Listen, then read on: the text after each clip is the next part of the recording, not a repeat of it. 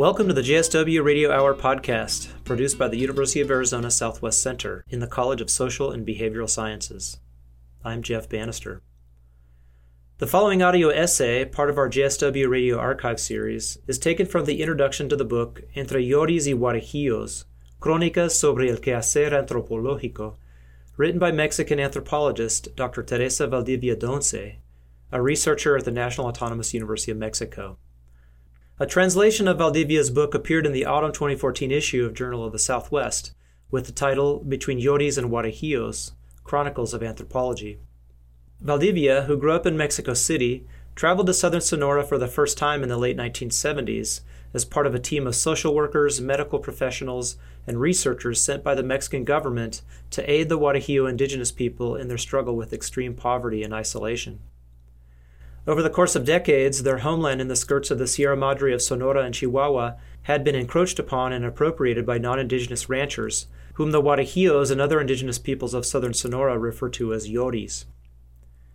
Pushed onto some of the region's most marginal lands, the Guarejillos had few options but to sell their labor for a pittance to those same Llori ranchers, and on a seasonal basis to farmers in the prosperous agricultural districts of the Sonoran coastal plain. Dr. Valdivia's book includes a personal account of the many years she spent working with the Guarejillos in their epic struggle to recover their lands. It also includes a thoughtful reflection on the intersection of anthropology and literature in Mexico, written by Valdivia's friend and mentor, Professor Andrés Medina Hernández, and an account of the Guarejillo struggle, co-written with her longtime friend and Guarejillo leader, Cipriano Buitimea. This edition of the JSW Radio Archive will include more excerpts from Dr. Valdivia's original Spanish-language publication in both English and Spanish, and we hope you enjoy this first installment.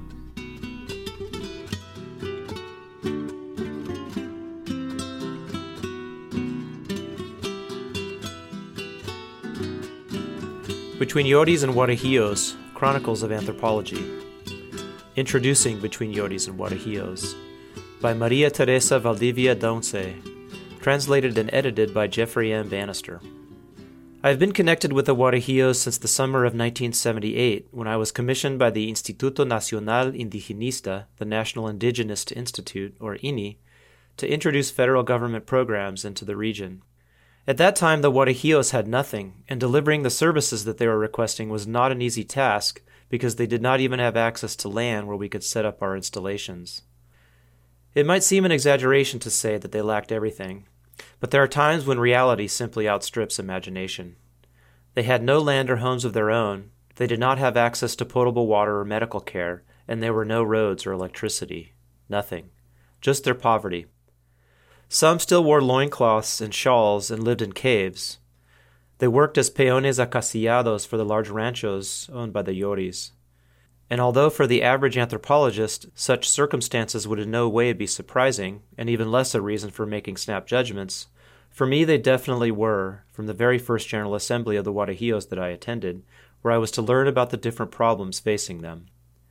My reasons for surprise came in the form of the fetid odor of hunger that emanated from that collection of empty stomachs, and which, that same year, led to the starvation and death of 2 adults.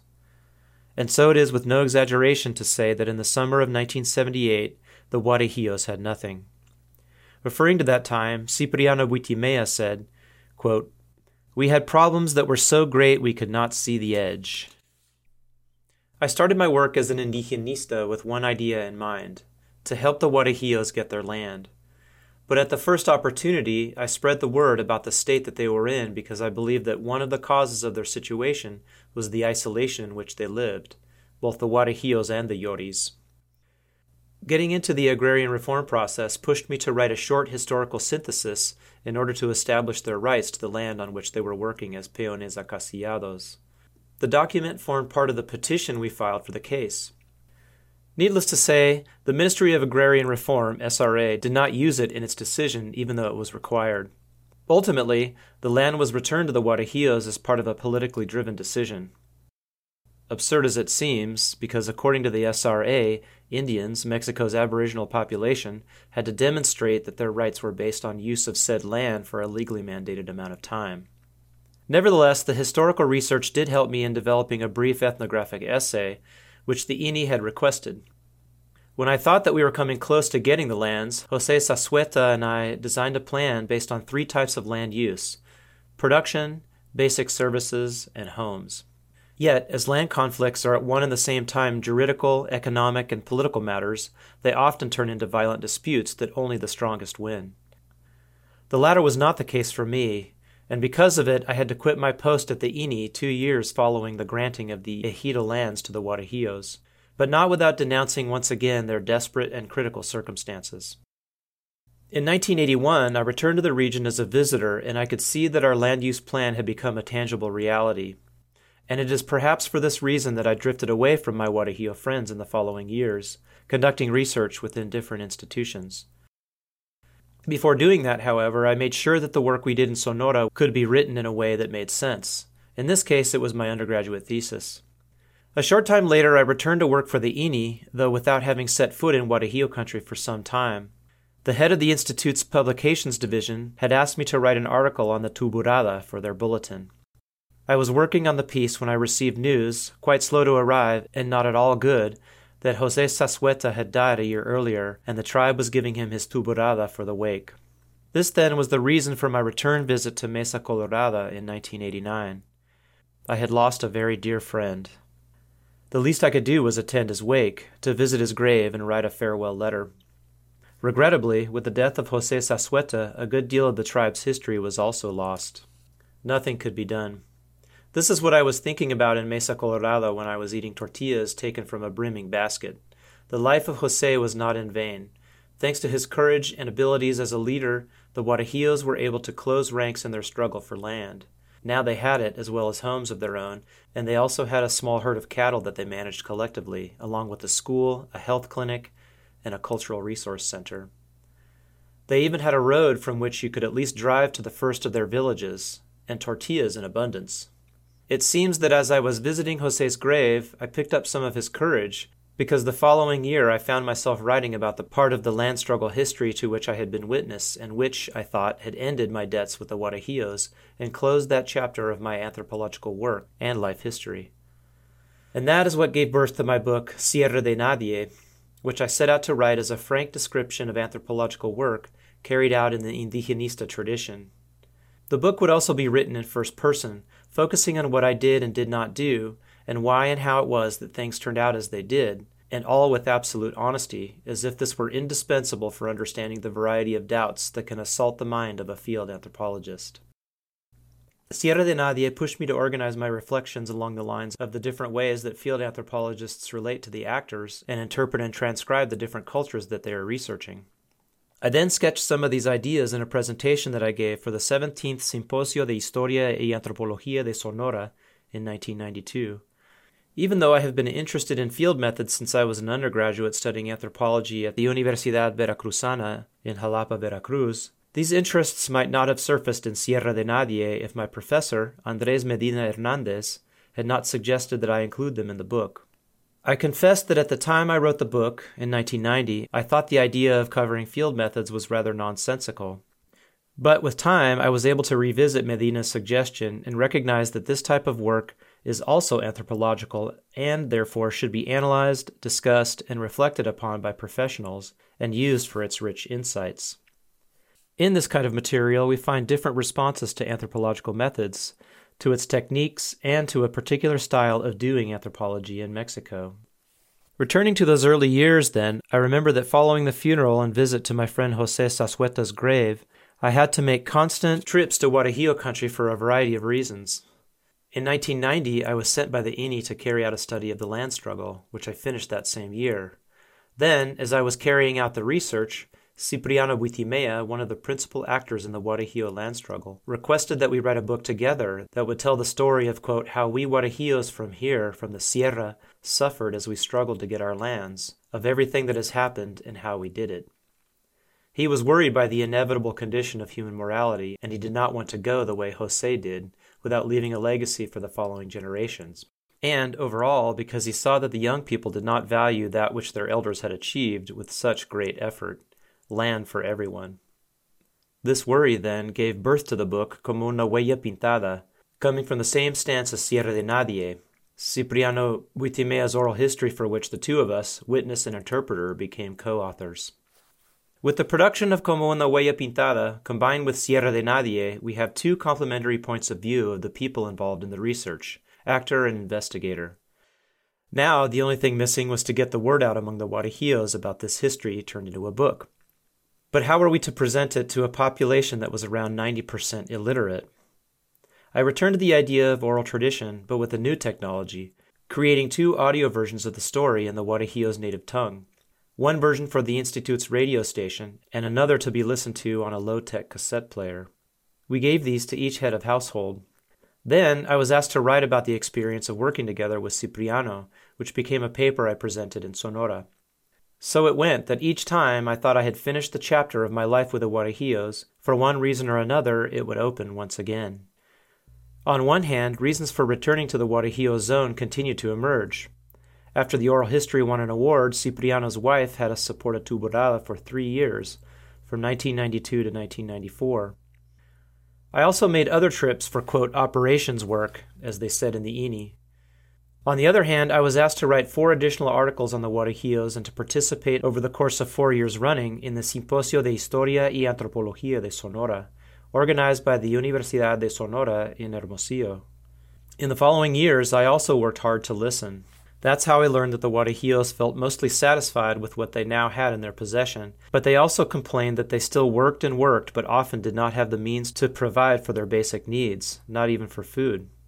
What could they do? What was going wrong? How could they truly become self-sufficient, or at the very least develop a more solid subsistence base? To answer these questions, I put together a brief diagnostic study, the results of which showed that the tribe had lost political force, and it was at a kind of impasse created by its current life conditions. It was especially paralyzed by the problem of not knowing how to organize for work in the absence of a Yori patron. But if the study was useful for creating a few options, such as reinforcing the authority of Guarajillo representatives, the need to do it quickly meant leaving out important details, such as how current social and political dynamics related to control over environmental resources. And so it was that in 1992, when the government reformed Article 27 of the 1917 Constitution and approved a new agrarian law, I could not completely respond to the Guarajillos' concern over whether they should become comuneros. Little by little, I was coming to the realization that what was needed was a more expansive research project that could respond to these matters of vital importance, which I tried to do in my master's thesis, completed in 1995. Fortunately, around that time period it was easier to carry out research projects in greater depth because several researchers, both from Sonora and abroad, were working in the region, which meant I had access to a variety of books, published essays, theses, and press releases. Before that time, any social scientist who wanted to work in the Guarajillo region had but a few historical accounts taken from texts by Andrés Peras de Ribas, Fernando Ocoranza, and Francisco Javier Alegre, as well as works by archaeologists like Beatriz Braniff and Cesar Quijada, and material from pioneers who had worked in the Guarajillo zone, such as Howard Scott Gentry, who was and continues to be one of the most important sources of information on the region. 3 years later, I found myself once again working the Guarajillo material, even though my current research project focused on the Mijes of Oaxaca. This time, it was because copies of Sierra de Nadie had run out, yet students were still interested in reading the book. Another print run was needed. Once again, I decided to heed the expert advice of my professor, Andrés Medina, who recommended combining into one book the different texts that I have developed on the Guarajillos that share a similar anthropological approach. And that is how these texts were combined to form the current publication, Entre Yoris y Guarajillos, Crónicas sobre el quehacer antropológico. All of this together was a way to combine my work into a larger reflection on how one does, interprets, and describes fieldwork based on an intense and deeply committed experience in the Guarajillo region of Sonora. I should clarify that this work focuses on the Guarajillos of Sonora, who in many ways have connections with those who are referred to as the Guarojillos of Chihuahua. This is because we are talking here about two populations with common roots and history, although those of Chihuahua have received far more scholarly attention than those of Sonora. For his part, Andrés Medina Hernandez was enthusiastic about writing an introduction to this book, which quickly turned into the longer study that follows this introduction, called La Línea Difusa, Etnografía y Literatura en la Antropología Mexicana, The Diffuse Line, Ethnography and Literature in Mexican Anthropology. It is an excellent essay that crosses the borders between ethnography, methods, and literature, and is in many ways unique in its discursive and informational richness. The reader of Among Yoris and Guarajillos will not find here an ethnographic study of the Guarajillo population, although by the end of the book he or she will be fully familiar with it. Rather, the book has a distinctive outlook, even if perhaps insufficiently documented, on the motives and perspectives that anthropologists and actors hold during the process of fieldwork. Finally, and above all, I want to thank Andres Medina for having motivated me to work along this line of anthropology, for having read and commented on the first draft, and for taking on the task of writing the opening essay for this new work. I also thank Mauricio Lopez Valdez for his close attention to the minutiae of editing Sierra de Nadie and Like a Painted Footprint, Como una huella pintada. He made important suggestions that improved both texts, thanks to his passion for discussing the problems of cultural interpretation and of editing indigenous oral history. We had daily sessions for almost a year when I was writing Cipriano's oral history. I thank Adriana Inchaustegui for her editorial assistance and useful comments on matters of style, and to my mother, Maria de Los Angeles Daunce Villanueva, who helped transcribe the taped interviews with Cipriano Buitimea. To my sister, Maria Luisa Daunce, for her expert editorial suggestions and corrections of style, which I applied to the structure of this book. I also thank the anonymous reviewers whose suggestions improved the text. To Marta Gonzalez and Ada Ligia Torres for editing and production. I also thank the readers of Sierra de Nadie for having gladly given their opinions. I hope that reading Like a Painted Footprint is for them an equally pleasant experience. Tepepan, Mexico City, January 2004.